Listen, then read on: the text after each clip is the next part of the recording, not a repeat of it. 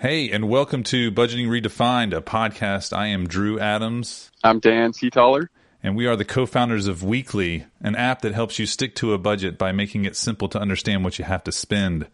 This week, we dive into the psychology of sunk costs.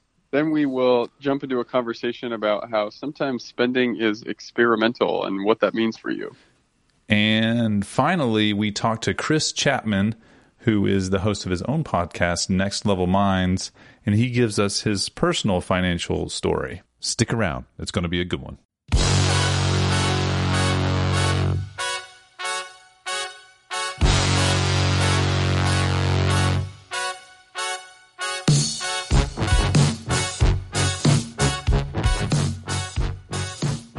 So, Dan, to begin this week, I wanted you to share the story you wanted to tell about the thing that you bought that you had to repair.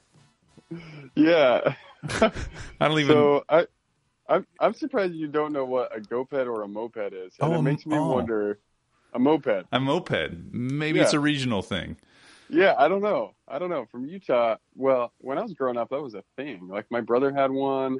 I bought one. Lots of people had them, and I don't know actually the terminology, but this was like a scooter that you stand on, right? There's no seat. Mm-hmm. And so, my friend and I looked at these scooters online. They were like $300, and I really wanted one, and he wanted one. And then one day, I think he like bought one, and I was like, "Oh crap, I'm gonna buy one."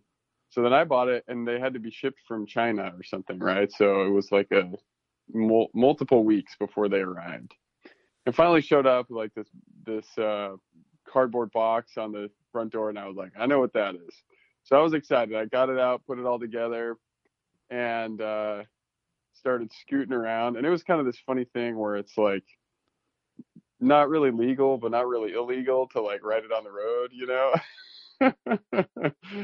So anyway, after I had it for a couple of days, I was coming home from my friend's house, the same friend. And I was going up a hill just on the sidewalk, actually, because it was a bigger road. So I was definitely not going to be on the road. I was going up on the sidewalk, and to my left was a cement wall. And about every 3 feet was the cement posts that poked out like a few inches, right? And so I'm actually remembering some details now. So on the back of my scooter, I had like a half-gallon gas tank that I had bungee corded on, and it would kind of slip off once in a while. And so here I am, like driving up this hill. I don't know how fast I was going. How old? 15 how miles old were you? an hour, maybe. How old were you? I was in high school. Okay. I was probably a junior or something. So I'm going up the hill. I glance back at the gas tank to make sure that it's not slipping off. And then I look up, and I've kind of like gotten off track a little bit. So I swerve. And in swerving, the back side of the GoPed where the engine is gets far enough to my left to clip one of the posts, and it just rips the cable. What's that called? The pull cable to start it. It rips it right off, and the engine was still running. And I stopped, and I was just kind of dazed and didn't know what happened. And so I turned off the engine, and I figured out that like this piece had ripped off. And I immediately thought, like, crap, like now I can't start the engine. I'm like a mile away from my house on a busy road, and now I just have to push this thing home. So I did. I like pushed it up this hill, and it was like, I know I'm passing all my neighbors' house, and they're driving by, and I'm just like pushing this new GoPed that I purchased. So got back to my house. It was like pretty disappointing. So I was looking online if there was like something I could do to repair this, and there was an $80 part I could buy that was just that starter cable and the housing. Okay, so the thing cost $300, right? And the repair piece cost $80. Exactly. Okay, go on. So I was like, all right, well, I'm $300 into this thing. Like another $80 could get me up and running. So, I'll give it a try. I'm not super handy, but I don't know. We'll see what happens. So I purchased the repair piece. I don't remember how long it took to come, but I'm sure it was a while. And then brought it out to the garage, and it did not fit at all. Like the places where it got screwed on were just like ripped off. There were still like 3 out of the 4 that were still there, and I was hoping that would kind of work, but it just didn't, right? Like it was kind of mangled, and I couldn't get the piece on, and it just didn't happen. And so then I ended up with like this brand new $80 part that was worthless, and a scooter that was also worthless. So like good money after bad. Yeah. Is that what you felt like? Yeah. And there was like a few thoughts that like came to me as I was thinking about this story in particular. There's the sunk cost thing that we'll kind of go into a little bit more. But there's also the idea that some of our spending is a little bit experimental. Like sometimes when we buy things, we don't know if we're going to like it or if we're not, and how it's going to work out. And so there's kind of 2 takeaways for me on that thought. One was to try to think about what your experience will be like after you buy something, right? So let's say, in fact, we were at Costco the other day thinking about buying something, and I thought like a week, it was probably some kitchen appliance or something. And I thought to myself, like a week from now, am I going to be using this, right? Is this going to be part of like my daily makeup and a really valuable thing or not? Or is it just something that's like, oh, that might be cool, let's try it out, right? And so thinking ahead and knowing that sometimes our spending is experimental, and trying to have that experimental experience just mentally can save us the money. And then in other times, like we buy something and in short order, it's like used up its usefulness to us. Like maybe that scooter was like really fun, but it very quickly became like totally useful. And I think at that time, like we have to be okay to let go of things. And I would have been better off if I had let go of that before I bought the $80 part that didn't work, right? Yeah. Yeah, so much to go into there. So I want to talk about both of those things. Let's dive a little deeper on the sunk cost piece, because it sounds like if you could do it over again and talk to yourself way back then, you would say, hey, Dan, look at this. There's no way that this thing is going to be attached right here. Yep. Let it go. Let it go, right? And you wouldn't have put the extra $80 into the thing, right? Exactly. So I was thinking of this as sunk cost and how and when we decide to continue investing in something or not, and how we can and why we feel compelled sometimes to continue investing in what has already cost us money. So I was reading this paper on the psychology of sunken costs, and here's how it begins. A man, they give an example of a sunk cost scenario. A man wins a contest sponsored by a local radio station. By the way, FYI, this was written in 1985. So some of the costs and some of the things they talk about are actually already dated. But anyway, a man wins a contest sponsored by a local radio station. He is given a free ticket to a football game. Since he does not want to go alone, he persuades a friend to buy a ticket to go with him. As they prepare to go to the game, a terrible blizzard begins. The contest winner peers out his window over the Arctic scene and announces that he is not going because the pain of enduring the snowstorm would be greater than the enjoyment he would derive from watching the game. However, his friend protests. I don't want to waste the $12 I paid for a ticket. I want to go. The friend who purchased the ticket is not behaving rationally according to the traditional economic theory. Only incremental costs should influence decisions, not sunk costs. If the agony of sitting in a blinding snowstorm for 3 hours is greater than the enjoyment one would derive from trying to see the game, then one should not go. The $12 has been paid whether one goes or not. It is a sunk cost, right? Yes. So exactly. I can feel that. I know that I've kind of been in situations where I've put money into something. I was like, well, I've already paid for it. Well, let's just go. Like we got to do it, even though it really is lost its purpose. And it makes me wonder how you can get around the sunk cost problem. One way that comes to mind is to think about why you're buying something up front. And if it's no longer filling that need, then let it go, right? Yeah. But it's hard to know when those moments in time you should stop and just not do something. Yeah. Yeah. So you're saying like once you purchase something, thinking back to the original purpose for which it was purposed or which it was purposed. And if that's not valid anymore, then maybe you should just let go of it. Right. And I think the second piece of that, kind of like I brought up, is thinking of something in advance, like that football game. I don't know how much you could do. I guess you could look at the weather, depending on how far out it was, to see if like the weather's going to be good enough. But other things that you can do to try to eliminate purchasing something that you then are kind of stuck with in a situation that doesn't serve you. In this paper, there was a second experiment that they did on students to see if they could influence their behaviors or their choices based off of sunk costs. And I wanted to run this one by you because I thought it was interesting. I wanted to capture your thoughts on it because it's tricky when you think about sunk costs. So this is actually sunk costs in dealing with a business. Are you ready for this? Yep. So, as the owner of a printing company, you must choose whether to modernize your operation by spending $200,000 on a new printing press or on a fleet of new delivery trucks. You choose to buy the trucks, which can deliver your products twice as fast as the old trucks at about the same cost as the old trucks. 1 week after you purchase the new trucks, one of your competitors goes bankrupt. To get some cash in a hurry, he offers to sell you his computerized printing press for $10,000. This press works 50% faster than your old press at 1/2 the cost.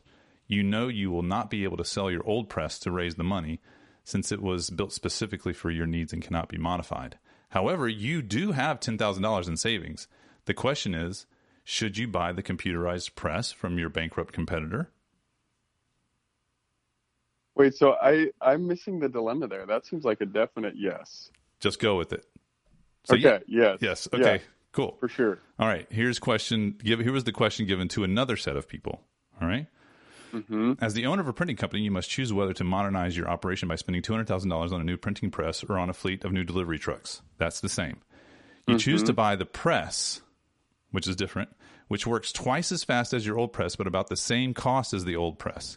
1 week after you purchase the new press, one of your competitors goes bankrupt. To get some cash in a hurry, he offers to sell you his computerized printing press for $10,000. So you just paid $200,000. Now you have this opportunity to get $10,000 from your competitor. This press, the competitor's press, works 50% faster than your new press at about 1/2 the cost. You know you will not be able to sell your new press, the one that they bought for $200,000, to raise this money since it was built specifically for your needs and cannot be modified. However, you do have $10,000 in savings. The question is, should you buy the computerized press from your bankrupt competitor? Yeah. Do you get it? So, yeah, I get it on that one. Yeah, that's like the sunk cost, right? $200,000 in, spend $10,000 more. And I think part of the question there is how long it's going to cost him less, right? So there's kind of a question of how long it'll take to pay off. But if he just paid $200,000 and he can get something that's even twice as fast and half the price, seems like a good move. Well, it's he has to spend the $10,000 on top of the $200,000. So in scenario A, he paid $200,000 to buy some trucks, and then he could pay $10,000 to modernize his press, and like the world is good. Right, but in scenario B, he spent $200,000 to already buy a press. Could spend an additional $10,000 by buying the competitor's press and get double the production of the $200,000 press. So the scenario would be it's worth it to spend $10,000 and double the. In both scenarios, it's worth to spend $10,000 to double the production of your press. Yep. But in one case, you've already spent $200,000 on the press, and the other one you haven't. Yep. So, in this, does that make sense? It does. So I think that's a good example because it's like obvious that it'll be better for the business, and sometimes it's less obvious in personal situations, like the story about the football game. Yeah. Right. Yeah. So because sometimes we like the challenge there is like your emotion, like you paid for this and you want to like go have that experience, and your experience can't be quantified, right? Like how painful it is versus like how happy it makes you. Right. So you got to make that call. But if you understand the principle, then you can apply it. Right. And in the second case where you're dealing with the press, the two scenarios I gave you, in the first one you was like, this is a no-brainer. Why is this even, we're talking about this? But in the experiment, 23% of the people actually said no, don't spend the $10,000 to buy the printing press that would double. Yeah, which is weird. So, but the other, I guess, is 77% said yes, the rational choice. Yeah. But in question B, where everything was kind of flipped around, or the sunk cost was already sort of into the equation, so you're replacing something you already bought for $200,000 with $10,000 extra, but you're still doubling the production quality, production speed of it. In that case, 46% of the people said you should not buy that extra press. So almost double the number of people who said no. Yeah. You know? Yeah. I'm surprised that first number was so high. Yeah. It makes me wonder, what are these people thinking?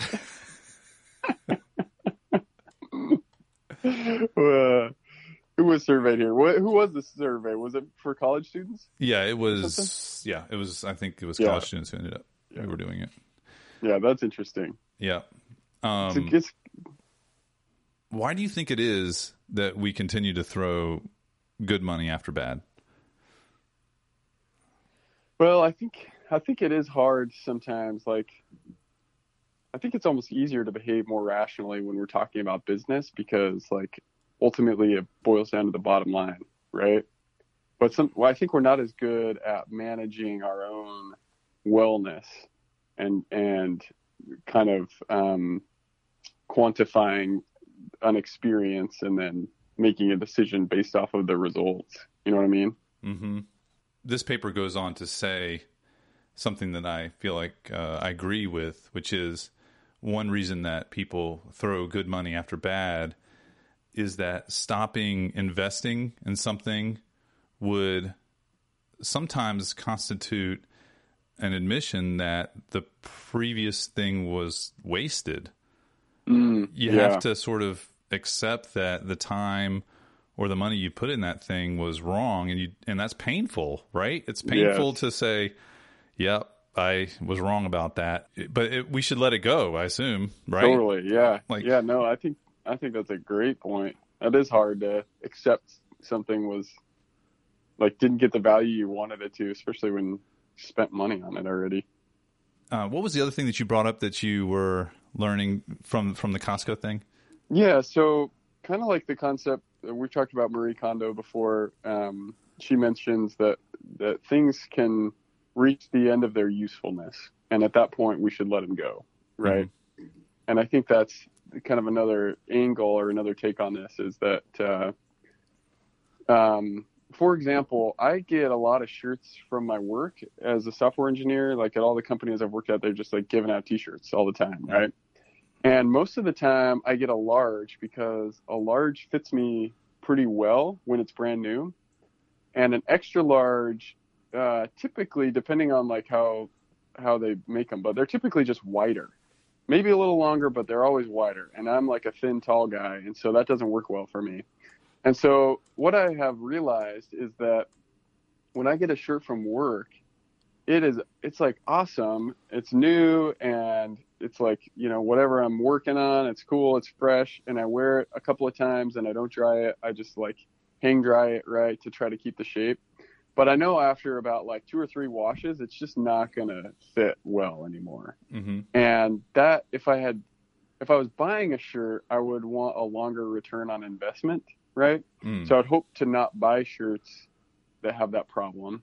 But shirts that I get for free, so this is kind of mixing ideas here. Yeah. But shirts that I get for free, like, it's easier for me to say, like, okay, I know this is going to be about like 3 or 4 wears, a few washes, and then like I'm just going to have to, you know, donate it or something. It's not going to fit me, and I'm no longer going to get value out of it. Whereas in the past, I feel like I can't get rid of the shirt. Like, I've only worn it a few times, you know? And it's like, how could I just like let go of that? Uh-huh. And even in that first example of shirts that you buy, let's say that shirt costs you $25. Let's say you pay $65 for that shirt. Yep. And after 3 or 4 washes, you were like, this shirt is not going to work for me anymore. Yep. Would you keep trying to wear it because you had spent $65 on it? Yeah, I think I have made that mistake before. That's a great point. It's like, so there's two things I think about that. One is like definitely you should follow the same principle, right? If it doesn't continue to support you and bring you happiness, then you should let go of it. And the second thing is you should, even though it's a sunk cost, you should learn from it, right? Like don't buy that same shirt from that same company again, because like $65 is not worth, 3 or 4 wears on a shirt. Yeah, most likely for you. Yeah. Yeah, Mom. Definitely for me. Yeah. I mean, for a person that seems right? reasonable, that's kind of high. I'm trying to think of a Yeah. way that how that would not be. Yeah, $65 for a shirt. I mean, you want that shirt to last a while. Here's another mistake that we can make in our families, I believe, is when we buy something for someone else and then it doesn't get the amount of usefulness from them that we wanted it. Like, let's say we had this intention for it to be this great thing that they used a lot and then they don't. And then you're like resentful. Yeah. Hey, why aren't you using the da-da-da I bought you? You're like, well, it's not that fun. Maybe they're thinking, or it's just not a great fit, or it's itchy or whatever. But then and I'm thinking kids in particular might feel pressure to go ahead and use this thing that if they were honest with themselves, they just don't enjoy. Yeah, totally. And I think that's important as parents, but also as anyone giving a gift, to try to be hands off in that way, right? Like when you give somebody a gift, you should want them to enjoy it. And if they don't enjoy it, then you shouldn't want them to use it anyway to make you feel better, right? Right. And that's hard, but I think that we have a culture that's just really like, use it up, wear it out, make it do. And I think that can work for some things, but we also like, things have changed where there is so much flowing into our lives in terms of products, right? Yeah. Getting free shirts at work, getting handouts, the kids go to school and come home with new stuff and field trips, and you just accumulate all this stuff. And I think that's really our greater challenge in the world today is how to let go. Interesting. There was one other point that she said earlier about your experience at Costco. Could you run through that one more time? Yeah. So Costco, I was talking about the second basically piece. Sorry, go ahead. Yeah, like the appliance. Yeah. Yeah. So, right. Yeah. So the thought was when we were looking at something at Costco's got cool stuff, and they keep it fresh and circulate new things all the time. And so sometimes there's things that catch your eye that's like, oh, that's cool, I haven't seen that before, or that would be interesting to try it out. But if it's something that you're just not going to use on a consistent basis in the kitchen, it probably isn't worth the money, right? Let's say it's an $80 appliance, a juicer, for example. And like you might get a few experiences where you buy vegetables and you juice them and it's good, and like you have that experience. But then you have this product that's kind of bulky and heavy. It costs you $80. That's in your cupboard. That like it's a pain to clean. Can you tell I'm speaking from some personal experience here? I'm feeling like there was a juicer that was left at Costco last week. Well, I'm kind of mixing stories now, but I did buy a juicer. My wife and I did, like early in our marriage, and we probably used it more than most people that use a juicer or that buy a juicer use it. But even still, like I think if we just bought fresh juice, it would have cost us less than the cost of the vegetables and the cost of the juicer, right? And so sometimes, like, that's a little bit of a different thought, is rather than buying the appliance and thinking, like, think of how much I'll save over time with, like, juicing vegetables, right? Just buy the juice directly and enjoy it and then move on, because unless that's, like, really your thing, that you do that consistently, if you're like most people, you use it a few times and then you just won't anymore. Yeah. And that can put you in a spot. So anyway, back to the original point you were trying to draw out of me.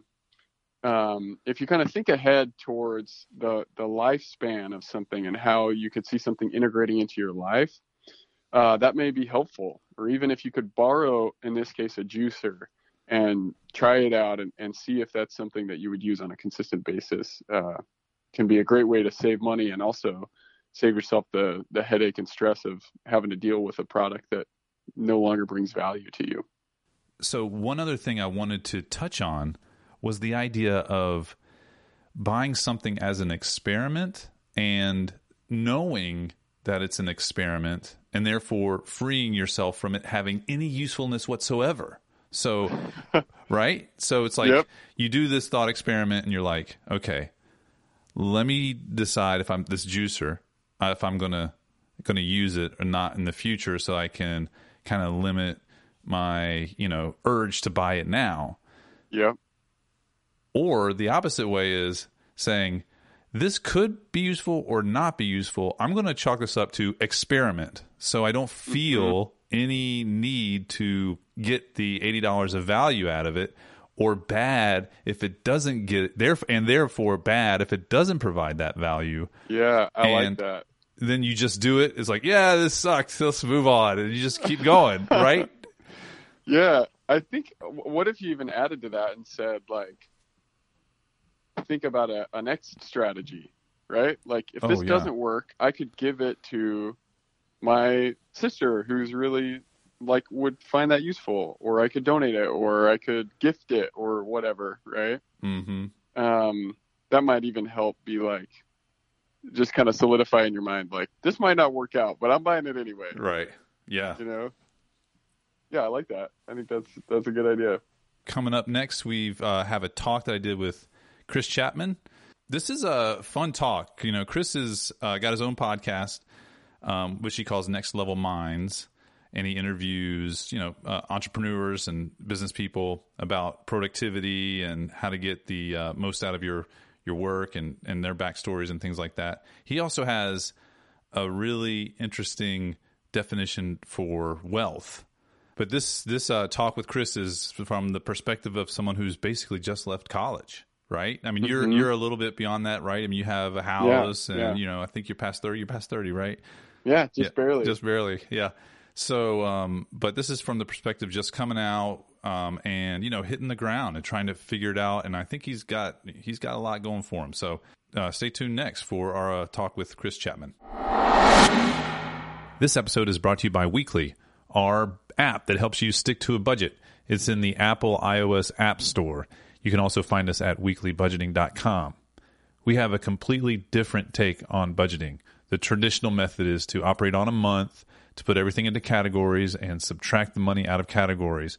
But this ends in frustration for lots of people because they get halfway through the month, they may have overspent or underspent a category, they're not sure where to grab the money from. Oh, by the way, does this sound familiar? Hey, honey, where's the Target receipt? I'm trying to figure out if that is a household expense or a food expense.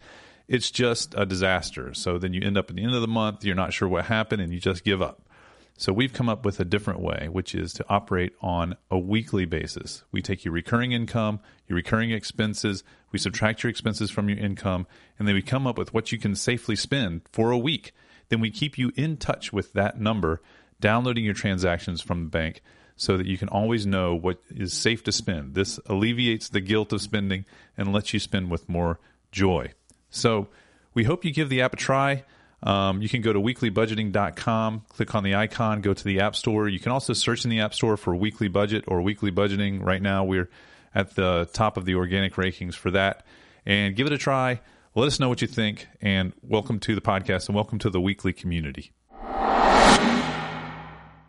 So I am here with Chris Chapman. We are in the kind of the shadows of downtown Charlotte. We met at a fintech conference here in Charlotte, and we started talking about personal finance and Weekly and the app and all of that.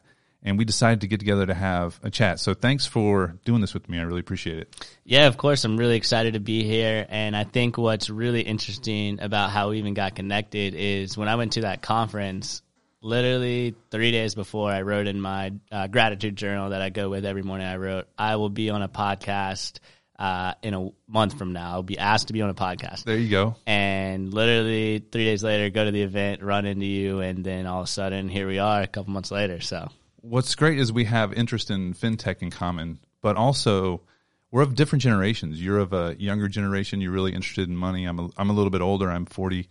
I'm 48 right now, getting Anyway, but you are how old are you? 24. 24. And you're the executive director of Capital Analytics here in Charlotte, and also a podcaster yourself. You do Next Level Minds. Plug. Go check that out if you are interested. But so I'm interested, though, in your perspective on money. So one of my first questions is, you're just a couple years removed from college. What has been your personal journey with managing money up to this point? Yeah, that's a really good question. So obviously, I think managing money comes in a lot of different phases. Some people started at a young age. Some people started in college. Some people started after college. Every circumstance is different. And when did yours start? So for me, I really started, I grew up in Charleston, South Carolina, kind of a middle-class family, never really had to stress about a roof not being over my head. But, at a young age, starting around 11, 12 years old, I kind of realized that I started to, have to pay for some of my own hobbies, things I like doing. How young? About 12. Okay. So, obviously I didn't have to pay for my own groceries, but, if I wanted to go buy a new skateboard or surfboard or surfing camp, that was really on my dollar. So how do you make money when you're 11 years old? Yeah, so it really all started from there. And, 11, 12 years old, and, obviously you can't go get a W-2 job or anything. So my thing was I was like, okay, I cut my parents' grass for free just to help out around the house. I think I'm pretty dang good at it. So you know what? I'm going to make these flyers. At the time it was on was Microsoft Word art. Mm-hmm. Remember when that was really big before Adobe and all that? So I made these flyers and, just knocked door to door asking if I could cut their grass. What I did was actually a little bit of market research prior and said, okay, this guy cuts it for $40.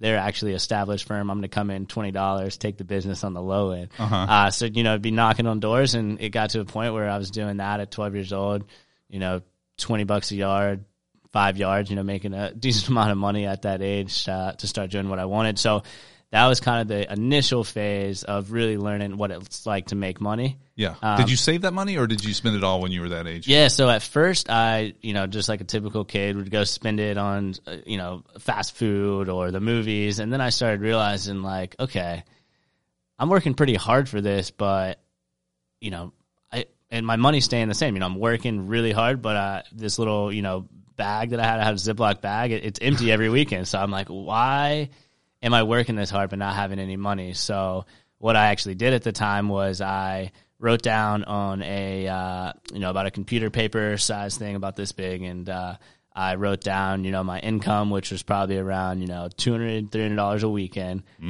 just from cutting the grass. And then I would write down all like my potential expenses, like, okay, movies, going out to eat here, paying for a burger here, maybe buying, a new, I used to like some surfing brands. So, maybe buying an O'Neill shirt or something. Uh-huh. And then I started to actually save, I want to save $50 this week, $100. And it kind of kept compounding on each other. Okay. Your first budget. Yeah. First budget. Oh. So it really all started from there. And it was, I'm sure, obviously being in the industry, once you kind of see your money grow a little bit, it kind of becomes addicting in a sense, know? So fast forward from there, you reach high school, and growing up in Charleston, which for those of you that are familiar with that area, it's definitely a area where there is a significant amount of wealth. But as I just touched on prior, I was growing up kind of the typical middle class. And it came to a point where a lot of my friends and colleagues were, getting their first cars. Yeah. They were fortunate to have them given to them by their parents. And at my time, I was like, okay, I don't think this is going to be provided by my parents. So what can I do to get a car? Because I don't want to be that weird kid without a car, Yeah. So my standpoint was I was 16 years old, and I was like, okay, here's a big savings goal I have. I want to get $5,000 for my first car. Okay. Which at $5,000, I mean, even at 24, I think is a decent amount of money. Yeah. $5,000 at 16 felt like six figures. So really what I did, I applied at Harris Teeter, went in, obviously had an interview. They asked why I wanted the job, and I said, I'm trying to save up for my first car, get some experience. Okay. So how much does Harris Teeter pay? Yeah, good question. Let's do the math on this. Harris Teeter paid, let's see. Oh, they started me at $725, and then actually stayed there the whole time. I don't think I ever got a raise. So. All right, let's assume there's no taxes. Yeah. All right, that's 689 hours to save $5,000. Yep. And did you do it? So yeah, what I did, obviously I was in school at the time, so I couldn't work, and I was part-time, so and under 18, so you couldn't work more than, I believe it was 20 hours a week. Yeah, that's 34 weeks. Yeah, so what I did was do the typical 20-hour weeks, and then I would still cut the grass on the side on the weekends. I wouldn't do too many hours. I'd maybe do 2, 3, or 4 max. And then ultimately, after working for about 6 months, I was able to save up the investment that I needed to get my first car. How'd it feel? Oh, man, it felt great. 1999 bright red Nissan Pathfinder. Did you buy it yourself, or did your parents get involved? Yeah, I assume they had to be involved. My parents got involved to find it on Craigslist, and they actually, I wasn't quite there at the 5,000. I think I had about 3,500. Oh. And fortunately, they were like, as a surprise, they were like, hey, we've actually been saving up as well to help you. Oh, which nice. was amazing. So they were very involved in that process, and it felt good, but it felt scary of, wow, this is all my money going down the drain in this car. But obviously, I got my goal, and that was like kind of the first time where I was like, okay, this is what money can do, Right. And how'd the car turn out, just as a footnote? Yeah, so the car was all right for about 6 to 8 months, and then it slowly started dwindling down and ultimately gave out. So, did you end up selling it? Sold it for parts for like $2,000, and then just got a Ford Explorer after that. So, okay. Well, let's talk about the next huge decision, which would be college. So, student loans are a huge deal for many people. So, when you were thinking about college, and did you have to get student loans to be able to go to college? Yeah, so I spent my first year of school at the College of Charleston, in Charleston, and I was local there, in-state, so I was able to get just some in-state help where I actually only had to pay a couple grand, which wasn't bad at all. Oh, that's great. And then after my first year at College of Charleston, I transferred over to Clemson University. Okay. Go Tigers for those out there that are fans. And ended up sophomore year still having an in-state scholarship just from having the appropriate GPA, which even really wasn't that high. It was like barely a 3.0, but you were in-state, so they were trying to help you out. Yeah. So ended up having to get some student loans in my name.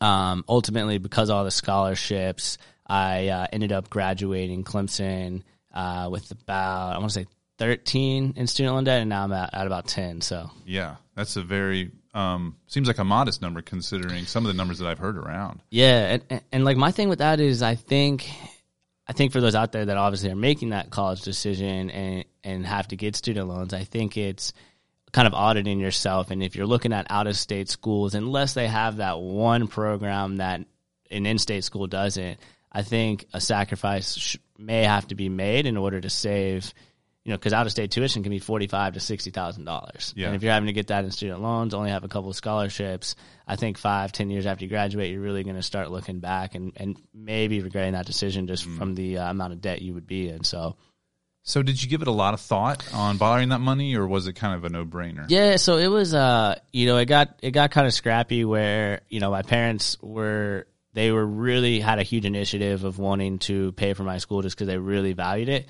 But, they couldn't really pay for it all up front just from their situation. And they were like, is there any way you can help out? And at the time I was working all summer prior to college to save up as much as I could to actually have spending money, going out with friends, paying for textbooks, etc. Yeah. And at that point it was like, okay, I can't really do it in my own money, but obviously there's student loans out there. So it was a pretty heavy decision, I'd say. It was either like, okay, should I even finish school? Do I want to get these student loans? You obviously hear nightmares about it. But, I was actually pretty ingrained in Clemson, very involved in different clubs, organizations. I was like, you know what? An education, I think, in my mind is worth it, especially at a program like this. So I ended up at that point doing what I had to do. So. What did you graduate with? So I was business management and then entrepreneurship. Okay. So how at $10,000 it seems pretty reasonable. Now that you're a professional and you have you're set up in your job, does the $10,000 debt weigh on you a lot, or is it pretty manageable for you? No, so I'd say the first year out, I was making entry-level salary, nothing really too crazy. But obviously Charlotte can be significantly expensive, just rent in general, going out to eat, everything adds up. So I'd say the first 6 months when I was just making entry-level, it was a little kind of some overbearing weight at times. But I think just like any other situation, I think you really have to look at it as, hey, you know, problems come all the time, but what am I going to do today? What am I going to do this hour? What am I going to do this minute to get me out of this? So did you try side hustles to Yeah, so back to mowing lawns? No, you can't do that in downtown Durham. In downtown Durham, downtown Charlotte, right? Oh, sorry about that. Charlotte. Yeah, so I'd say side hustle wise, I flipped a decent amount of things from college on eBay. Actually, when I just first got up here, you know, carried coffee makers, sunglasses, a couple button downs that I didn't wear anymore, which I don't know why people would wear those because I wore them for about 5 years, but hope they're enjoying it. So, obviously sold some things there. And I think what really helped me out, which obviously I did this at a young age of putting my budget on paper. I think a big thing that helped me out right when I got up here was I made a amazing budget on Excel. I really, I spent a whole weekend, cause at Clemson being a business management major, I took a couple Excel classes. So basically I called my teachers and they're like, didn't you graduate? I was like, yeah, would you mind hopping on a call? I'm actually trying to build out a budget on Excel. Like, can you look at it? I'm really trying to save. And they're like, oh, of course. So, some of my old professors actually helped me, make a really nice budget. And I say, because of the budget and because of actually seeing where each dollar was going, it definitely took a lot of weight off my shoulders at the time. Just the knowledge in retrospect. Did you take all of your expenditures and then categorize them in the past and then say, oh, this is what I'm spending now. I need to spend less here versus there? Yeah, so I think with the budget, it was the first month, I like to call it the trial period. So you obviously have your fixed expenses, rent, cable or internet if you go that route. And then you have your, phone bill, car payment if you have that, insurance. And then you have your variable expenses, which that can be a big slap in the face sometimes, especially when you first move, because variable expenses for me, I have out to eat, groceries, utilities, because those can be variable. I actually have my girlfriend in a separate category, so I know when we go out to eat what I'm spending on her, what I'm spending on myself, and then just a couple other random variable expenses like miscellaneous, et cetera. And I think looking at the variable expenses, it's like, okay, in July I spent $160 on beer, wine, and alcohol. Do I really need to spend that, or can I maybe scale that back to $90 and then end up saving the remainder amount? So this is really interesting and dovetails well with why we built Weekly. So I wanted to dive one level deeper on this. So we built Weekly so that it would take your recurring expenses and your recurring income, subtracts that out, gets your discretionary spending amount, and then tries to abstract the categories, lets you sort of mindfully look at what you're spending in the moment, whether it's bringing you joy and whether you're enjoying it, but always keeping you mindful on spending less than one number. That being said, with your categorization of spending, did you always do that in retrospect? So after the money was spent, I went and categorized it and then looked at it? Or did you manage the discretionary spending in the moment? Like, here is $10 I'm going to spend at the restaurant. Let me look at my restaurant category and subtract it out and see if I have any money left in there. So you're asking if I had separate budgets for each category? Correct. Per se? Okay. And were you mindful in the moment about which category money was coming out of, or how did you manage that? Yeah, that's a good question. So for me, what I would do is I would backtrack it from a weekly savings goal. So let's say, for those out there, let's say your saving goal per week is $200 and you're making $600, right? So that means you can only spend $400 that week. Well, you break down, just like Weekly does, you can break down your rent into weekly. So let's say you have $800 a month in rent, break that down into $200, the rest of your fixed expenses. Then at the end of the day, you only have, maybe $150 left in variable discretionary financials left to go out for the rest of the week, right? Right. So I would look at that, and then it would just be sacrifices at that point, meaning if Monday, Tuesday, Wednesday, I had coworkers at the time that wanted to go out to lunch, next thing I know, I just spent $50 in 3 days. That means when the weekend's coming up, I have to sacrifice maybe Friday night and Saturday afternoon lunch because I went out to lunch Monday, Tuesday, Wednesday. Right. So it sounds like you weren't looking necessarily at the category of expenses of the discretionary spending. You were just looking at, I know I only have this much left to spend. Is that correct? Is that true? Yep. And for the categories for myself, I just have them. I had them, and I still have them on there just to know at the end of the month. I kind of do just like any company does an audit. I kind of just audit myself, and I'm like, okay, I spent X amount of dollars on out to eat. Could I maybe scale this back a little bit? Maybe I could add a little bit more to groceries and not have to buy frozen this or frozen that. So I kind of like it for myself to have a nice audit. Yeah, cool. So you're on your own. Mm-hmm. What are some tips and tricks that you have discovered in just spending or saving now that you're on your own? Yeah. So I think with spending, saving, etc., I think one thing with being wealthy is I think people hear that term and they're like, oh, wealthy equals $1 million. In my opinion, I think wealthy equals being just financially stable. If your car tire pops, being able to buy a $200 tire and not having to check your bank account while you're trying to pay for it at the cashier register. I think that is my definition of wealthy. And in saying that, I think for myself that some really tips I would say is, establish in your mind that you have a desire to be wealthy. And when I say wealthy, it's meaning not being, it's being financially stable for just common situations, right? So I think first establish that in your mind. And, I actually have written it down and said, I am wealthy. I write that down every day just because wealthy habits, right? Continue to have that. That's cool. And I think number two, and we were just touching on this prior, is like have a budget, whether it's Excel, whether it's your app Weekly, which I've been messing with this whole week. I really like it.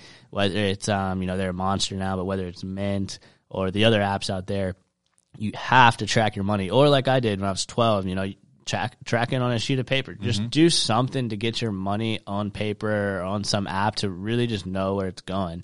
And number three, I would really say, another tip I'd say is just really, I think checking in on your finances, checking in on just your bank accounts every now and then, checking in on your stocks if you have those. I mean, I asked someone the other day, they were asking me about their 401k, if they should transfer it to a Roth IRA, just in a casual conversation. I said, well, candidly, like, how much do you have in your 401k? And they said, oh, I don't know. I haven't checked it in 3 or 4 years. And, I think a lot of people just kind of just put their money over there and just, check back 3 or 4 years later and like, oh, I guess it's there. Yeah. So I think another thing is just constantly always checking. I check my bank account, even if I don't spend anything. I check all my bank accounts maybe 2 or 3 times a week just so I can continue to have awareness of everything. Yeah. And I think another thing too is just in not only just with financial obligations and money and spending and saving, but I think in life too is always just being a continuous learning mindset. So for me, I'm always looking at some online articles on finance on like Forbes or CNBC. I'm really looking at, what books out there can I learn from or listening to podcasts like this. I think with money, it's just like technology. It changes every single day, right? There's so many factors in it. So I think something that's really helped me out is always having that kind of continuous learning mentality. Yeah. Can I ask you a question about buying stocks? Yeah. Are you at the point where you're looking at buying stocks, or are you going to pay off your student loans first? Yeah, so I still invest in stocks. Actually, shout out to my uncle if you're a listener to this. I don't know if you listen to podcasts or not, but anyway, senior year of high school, he introduced me to the stock market just from a brief conversation after graduation. That was actually his graduation gift. He took me down to Scottrade at the time and helped me invest in the stock market. Yeah. What was the first thing you bought, if you don't mind sharing? Yeah. Actually, I still have some of this stock. XL Energy. Okay. They're kind of like the Duke Energy of the Midwest. Okay. Pretty good dividend yield on that. So yeah, my first stock was XL Energy. Yield, high dividend yield stock. I think it was like 20 something a share. Now it's about 60. So good return. Yeah. And come to think of it, your story about the 401k, I can see, in general, I definitely agree with checking in on your money and all that. I personally do it on a quarterly basis. I write everything down, look at all the values and stuff like that of my investment accounts, yada, yada. But I can also see the value of putting something in the 401k and almost forgetting that it's there because it does grow without you looking at it, and you're not tempted to do anything with it. Yeah. Anyway, yeah, for sidebar. Sure. That is a good thing with 401ks, especially if, I don't think you have to be, very financially savvy to be wealthy. Just for me, I've always just loved the side of money, of learning stuff. I don't think you have to be at that level to be wealthy. I just think it is good to still check up on. And I think that's the beauty, like you mentioned, of the 401k, though, you know, for those people who just want to make sure they're making money and still, you know, having wealth come in. I think a 401k is a good option because you don't have to check it all the time, like the normal stock market sometimes. So yeah. So on our recent podcast with Dan and I, we talked about areas where spending more money in something that's providing you value can be a net benefit. So, for example, if you find that you need more rest, I'm just making this up on the top of my head right now, but spending your money on a mattress that gives you a restful sleep is an investment in something that's going to give you more energy, make more money in the future. So instead of the mindset of I need to budget, everything I spend on is bad, which makes people fail on budgeting, it's like some things are worth investing more money in, and I just need to discover what those are. Is there anything in your life that you said I need to spend more money here because it actually is a net benefit, even though it's costing me more in the short term? Yeah, that's a really good question. I would say for myself, and I definitely agree with that point you gave about, you know, if you're budgeting and you're spending, you're like, this is bad. I would say for myself, though, with my job that I have now and just all the networking events I go to, I'd say it's honestly the clothes I wear. Okay. Because my role, as you touched on prior, with Capital Analytics, we create annual economic reports on major metro cities. But we do that by interviewing 200 to 250 of the top CEOs, city officials, university presidents in the Charlotte market. Mm-hmm. So with that said, I have the opportunity to be in front of, you know, Fortune 500 CEOs, mayors of different cities every single day. And within that, you know, these people obviously are very high up in their company. You know, they're wearing some pretty nice suits. So I think showing up on mine, especially at such a young age, I think having, you know, a nicer shirt, a nicer suit, nicer shoes really creates a good first impression, right? So that's something that I found a lot of value, which earlier when I first started the role, I was like, I can just wear this, you know, $100 suit I got at Goodwill. But then I slowly started catching on, and I'm like, okay, I might need to spend a little bit more. So good one. What are some other fun money stories that you have? Yeah, that's a really good question. Man, so at Clemson, I mean, just one of the other things I did to get money, because with Clemson, I mean, I was really involved in a lot of organizations, different clubs, business associations, or fraternities. So it was really hard for me to work during school, which I ended up doing senior year. But earlier on, before I started working during school, I started giving plasma. Oh, wow. Which you've heard good and bad things about that. I don't know. Tell me about that. Yeah, so plasma, it's basically, I mean, I'm no scientist, but it's basically the protein molecules in your bloodstream, and there's actually a ton of different organizations out there that will pay you for your plasma because it's such in high demand, because they make a lot of biomedical equipment out of plasma. And this is different than donating blood. Yeah, so it's the plasma in your blood. Okay. They pay more for. Oh. So now I'm talking about this more. It sounds so sketchy, but it's hilarious. Is it different than donating blood? No, it's basically the same thing. They just somehow through science extract the plasma, and then does it leave you more drained than? It does. Oh, okay. So what was that like? So yeah, I would donate the plasma, and I mean, it would actually be some good money because it's such in high demand. I mean, you do it 4 or 5 times a month, you're making $350, $400 a month. So it was a really good, I mean, in a way, a really good side gig. What are the risks? But yeah, I think it was a funny story because so many people were making fun of me because of it at the time. They're like, oh, you're giving plasma, like, you know, no offense to anyone out there, but isn't that only for people who, you know, are only making $7 an hour, or, you know, the really low blue collar? And I'm like, man, I'm just trying to get all the money I can get. You know, I'm a broke college student. I don't want to be that. Uh-huh. So obviously giving plasma was like a huge lesson on humility. And a huge lesson on gratitude, because to be honest, obviously just like any other college kid, I was using that money so I could get to pay for, you know, not only some textbooks, but also pay to go out to eat, pay to go to the bar every now and then, pay to take a girl out, or my girlfriend now, obviously, out for a dinner. But, you know, you had people there that I had some crazy conversations with people. I said, hey, man, why are you here?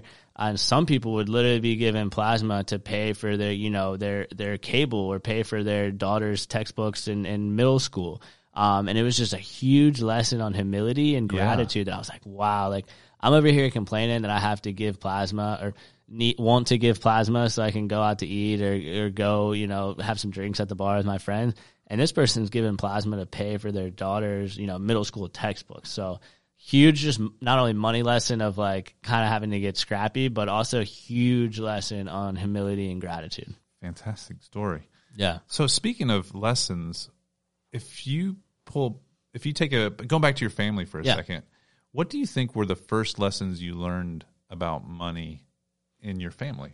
Or maybe what were the first lessons you learned about money, whether they came from your family or not? Where do you think you got those? Yeah, so I think of a big lesson of what not to do is, again, just don't. I think it's so easy to overspend in today's society. Right. I mean, look at the Super Bowl commercials. They're begging you to spend money. Go on Instagram, even for business, you're going on Instagram. People are begging you to spend their money. But where did you learn not to overspend? Yeah, so I think just honestly growing up, I mean, either watching some family members overspend and what that did to them. Okay. Hearing conversations, no way, shape, or form arguments, but just hearing conversations at an early age through different family members of like, how are we going to pay for this? Or, what are we going to do here? Or even just friends in general that were older than me. I had some college friends at an early age just because I grew up surfing and skateboarding. So you have friends older. Even hearing some college students like complaining about money, I was like, man, there's something with this money thing. It doesn't sound too fun, but I feel like there's a way to make it kind of work for you more. So yeah, I think at an early age was like, okay, don't overspend, be frugal. And then I think another big one too was just really, I was fortunate to adopt that mentality of, it takes what it takes, right? I had to get my first car. It wasn't going to be given to me. I had to do what I had to do to get it. So I was able to fortunately have that mentality. And sometimes I think you have to have that with money as well. Let's say you have rent coming up and you're just starting out working. You're not managing your money properly. It's so easy to put that rent on a credit card. But I think if you have that it takes what it takes mentality, then go out, buy some things at Goodwill, flip them on eBay, give plasma, do something so you're not having to just automatically get in debt like majority of Americans. Yeah. So that's good advice. So I'm interested to know, I really like what you said about wealth. I really like what you said about being able, I don't know how you phrase it exactly, but it was being able to afford common expenses easily. Yeah. Right. Now that you're wealthy, right? Do you have new money goals, or do having other money goals really kind of get in the way of happiness in some way? Yeah. So I think, with money goals, another big lesson I got probably in college was just watching videos, reading books, articles, was break down your financial goals into 0 to 6 month increments, 6 months to 2 year increments, and then 2 to 8 year increments. Because, for example, I have a goal by 30 years old to have $1 million net worth. So not $1 million in assets, but $1 million net worth, whether it's through real estate, et cetera, et cetera. So looking at that. If it was a real estate asset, that would still be an asset. Yeah, but not liquid assets. Liquid, yes. Yeah, not liquid dollar, not liquid $1 million, but just $1 million net worth from assets. That's great. So, looking at that now at 24 years old, I mean, that's a very steep goal, right? When did you make that goal? I made that goal. Actually, I went on a hike about 6 months ago and made that goal. Okay. All right. So I was hiking in Gastonia, North Carolina, and I was like, I'm going to get serious about it and make some more financial goals. So, anyway, you look at that goal at 24, I mean, that's 6 years from now. It's like, okay, like that's a pretty steep mountain to climb, only being 2 years out of school. But I think if you break it down into increments, like I said, monthly, I think it compounds on each other, right? I mean, for example, I had a goal, to have over $10,000 in the stock market in 6 months. And, at the first month that felt pretty hefty, but obviously once you start building on each other, once you get to month 3, month 4, it's like, okay, I think this is actually possible. And I think that small example compounds on itself. Maybe when I'm 28, 29, I'm like, wow, I actually think I'm fairly close to this goal. I think I can get there, and it provides much more momentum. Yeah. Does that make sense? It does. Yeah. It does.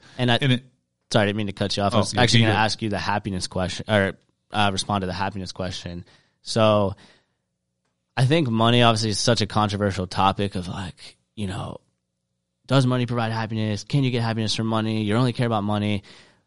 But I think it's knowing when to like turn it off. For example, you know, during the week, I'm very invested in doing podcasts. I'm very invested in work. I'm very invested in looking over my stocks. But, you know, you best believe that when my girlfriend and I are going to lunch or dinner on Saturday, I got my phone turned on airplane mode, not responding to any emails. I'm actually maintaining really good time with her, focusing on the present rather than, you know, sitting here at dinner, picking up my phone, checking an email. I'm actually engaged in that moment, if that makes sense. Yeah. I can see how that really helps. You got to know when to turn it on. During the week, I think, is when you go 120, 130%. But then I think during the weekend, you know, contingent on working on side hustles, et cetera, I think during the weekend when you're spending time with loved ones and family is really when you go all in. And instead of depositing financials into your bank account, you deposit emotional time into that relationship. Yeah, for sure.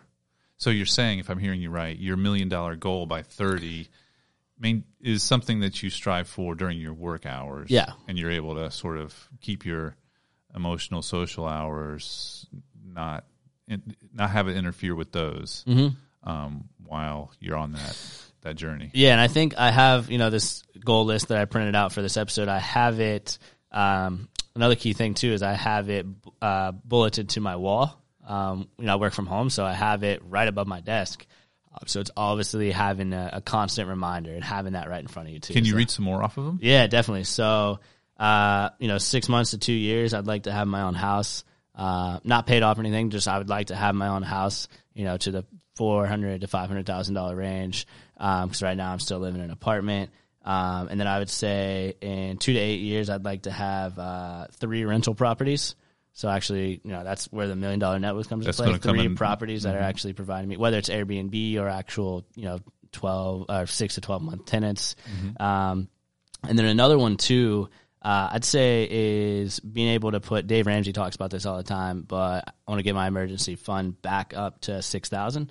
Speaking of Dave Ramsey, you're at a good time in life to invest in a 401k or an IRA. You know this already, but I'll get the exact numbers wrong, but the gist of it is pretty right. Where if you can save money, like from your year, let's say 21 to 28, and when I say save money, I can't remember if the number is $5,000 a year or $10,000 a year, maybe even $2,000 a year, and then you stop, and then that's person A. So person A does that, and then the other person starts and picks up at age 28 and goes all the way to 65, saving that same amount of money every year. The person who saved from 20 to 28, or whatever the rough numbers are, will have way more money than the other person who saved for way longer. And it's the power of compounding interest. And the money that we're talking about here is in the millions. Yeah. Like just by saving whatever that number is, 5, 10, 2,000, 5,000, or 10,000 a year in those early years, you will have over $1 million, well over $1 million when you retire. And that's it. Yeah. Amazing. Yeah. And I think breaking it down like that makes it so much easier to grasp, because $1 million sounds like a hefty amount of money at a young age like this, right? So to your point there, I actually read that as well. I think it was if you start at 22, 23, which is the average age right out of school, and then invest, I believe it's $5 or $6 grand a year at a normal S&P 500 average return at 9 or 10%. Then I think it was like at 55 or 60, you'd have, I believe it was $1.5 million. Yeah. So it won't be by 30, but that's a real lesson. Yeah. Because if you can do it, like you will have your long-term self will be set. And it does, and that's even if you turn it off at it, which you're not going to. Yeah. You're probably going to go all the way through. Yeah. And I think too with that goal, right? I think your experience with your career compounds on each other. So, you know, I've met some people that are 26, 27 through some, you know, pretty decent jobs at some of the Fortune 500s around here, making $250,000, $350,000, $400,000. And, you know, I think if you can get your skill set up to that level, or you know, put yourself in the right opportunities to make, you know, even $100,000 and actually are frugal with your spending up into your pretty frugal with your spending up into your 30s, I think that's a very achievable goal. Yeah. So, why don't we take a second and you talk about your podcast? I'd like to hear more about that. What are some of the best lessons you've heard from your guests? And if you could describe the podcast for our audience. Yeah, definitely. That's a good question. So The podcast that I run is Next Level Minds. It's a business entrepreneurial podcast where I really walk through people's stories of how they've gotten from point A to point B, overcame adversities along the way. So I know everyone likes to really broadcast their destination, but at the end of the day, you know, what did it really take to get there, right? So these are the stories that I like to unpack with, you know, founders, entrepreneurs, creators, executives, you know, whoever I'm sitting down with that just has a story of really getting from that point A to point B. And I think some really big lessons that I've learned along the way, and this is actually my first episode. A good friend, Mike, he said, you got to put the horse blinders on. And I said, what do you mean by that? He's like, think about it, man. You're scrolling on Instagram, you're scrolling on Facebook, Twitter, whatever. You're looking at kids that are out in California making, you know, $1 million at 25. How do you think that's going to make you feel about your goal? And I was like, pretty dang bad. So he said, you know, when you're first starting out, even when you're pretty far in life, you know, put the horse blinders on, focus on you, right? Focus on what you're doing that day, hour, minute, etc., and how are you getting to that next level, if you will. So I think that was a really big lesson. And then I think another big lesson was with Haley Mae Campbell. So she is a country music artist out of Nashville. She grew up in Charleston, but she's actually blown up recently. I mean, she's got millions and millions of streams on Spotify. She's touring with all the big names. And one of her lessons was, you know, you have to believe and you have to just love your goal or love what you want in life so much that you really back yourself into a corner and basically force yourself to get it done. So for her example, she was like, yeah, how do you force yourself? Yeah, so she was like, I always wanted to be a music artist. I always wanted to tour. I always wanted to do this.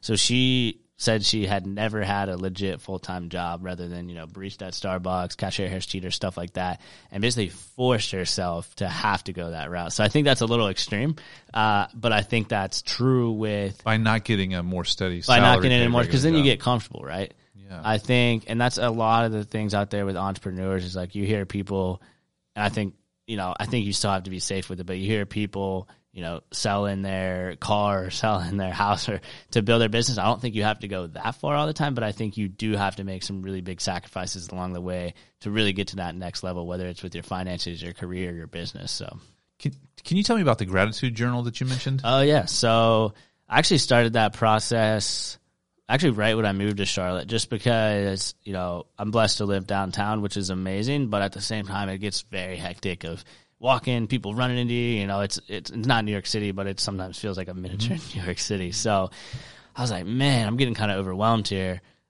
I got to really find a way to just stay more grounded. So my gratitude journal is a journal that I write in every day. So I write in one thing I'm thankful for, which it could be something small. I mean, today I was like, I wrote down, I'm very thankful that I was able to go to the gym before work and eat a bowl of oatmeal. Super simple, but a lot of people can't go to the gym because they're injured. A lot of people don't have money to eat breakfast, so breaking it down so much. And then after the gratitude journal, I write down just a power list where I actually got this from another podcast called MF CEO Project by Andy Frisella. He basically says, make a power list, 5 critical tasks that you're going to accomplish that day that are going to exponentially move the needle in your life forward, in your business, career, relationships, whatever you want to focus on at that time. So then you write down a power list. And honestly, I don't have my journal in front of me, so I'm not going to remember my power list from the day. But one of them was be on this podcast, so there's at least one. That's cool. But yeah, write down the power list. And then at the end of the night, you know, end of the day, whether it's, and I'm big on personal development. It takes time. It obviously is an investment in yourself. So with that said, no matter what time it is, whether I'm done working at 11 p.m., 12 a.m., 1 a.m., or 6 p.m., I'm taking the time at the very end of the day, right before I go to sleep, to pull out the journal and write down, you know, 1 to 3 more things that I'm thankful for that happened that day. Okay. And then I always write down, tomorrow will be a great day, as like my last line. Nice. Because, I mean, think about it. Just going to bed as the last thing you wrote down, the last thing you said to yourself, saying tomorrow is going to be a great day, you wake up just exponentially in such a better mood. Wow. Did you come up with that yourself? Yeah. I mean, I've heard a lot of different podcasts of people doing journals, affirmations, and I kind of just made a custom tailored solution for myself. So I love it. Yeah. That's fantastic. So anything else I should have asked or any other story you'd like to tell about yourself or money? Yeah. So I think I'm big on, as I touched on a lesson I learned from Mike on my podcast, Next Level Minds, and I struggle with this too sometimes, is really try your best not to compare yourself to others. Because, for example, you know, I was stressing that, you know, I mean, I don't think I should be, because it's not the most humble comment, but, you know, I'm like, oh, I wish I had 6 figures in the stock market right now. Obviously, I'm pretty far from that. But, you know, the other day I was in a conversation at a networking event talking finance with this guy. We just started opening up, and he's like, man, I'm super excited. I just got my first $2,000 in my savings account. Yeah. And he was 26 years old. And hearing the excitement on his face, I think it's like, okay, like there's obviously hundreds of people 10 times better position than I am, but there's probably a lot more that are worse off than I am at this situation. So I think looking at it is, you know, I'm blessed to be where I'm at, but I'm always trying to take it to that next level. Very cool. Yeah. Well, thanks for this, Chris. I appreciate it. Thanks for inviting me here to the podcasting room. We're here in downtown Charlotte, and I look forward to keeping in touch and listening to Next Level Minds. And we should touch base again. I'll be really interested to talk to you when you turn 30. I'm going to say, how's it going on that $1 million goal? I didn't make it. No, like, you may be way above it, you know. Who knows? That's the crazy thing about life. You never know what's going to happen. You know, I never would I thought 2 years ago in college that I would be in a job that I speak with 200 of the top CEOs in the Southeast. So I think just another kind of final learning lesson is you never know where you're going to be 1, 2, 3, 4, 5 years from now. Just honestly keep pushing towards the goal you have, and obviously stay grounded in gratitude. So yeah, for sure. I really love the way you defined wealth. And I think that's so important.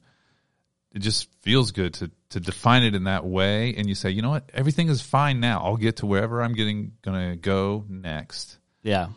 I'm good with where I'm at now, and I'm going to enjoy the journey to try to get to the next spot if I want to. Exactly. I feel like that's healthy. Yeah, enjoy the spot you're at. Enjoy, you know, the journey along the way. And then again, just touching on my definition of wealth again, because I know you like that piece, was just wealth is being able to afford common expenditures that come up, and obviously also wealth is having knowledge of your personal finances. Mm-hmm. Yeah, that's the other piece. So yeah, cool. Very cool. Yeah, right. Thanks, man. I've really enjoyed being on the show. Everyone out there, listen to Next Level Minds if you have a chance. Episodes every other Monday. It's on Apple, Spotify, and is it the Google Play Store as well. So, all right, cool. Thanks, man. All right. Well, that's it for this pod. I want to thank Chris Chapman for coming on and telling his story. If you want to find his podcast, you can search for Next Level Minds. Also, you can find him at Chris Chap on Instagram. Also, thank you for listening. And if you like the podcast, please go and give it a rating and a review. Would really appreciate it. It'll help other people find it. And we will see you next time. Happy budgeting.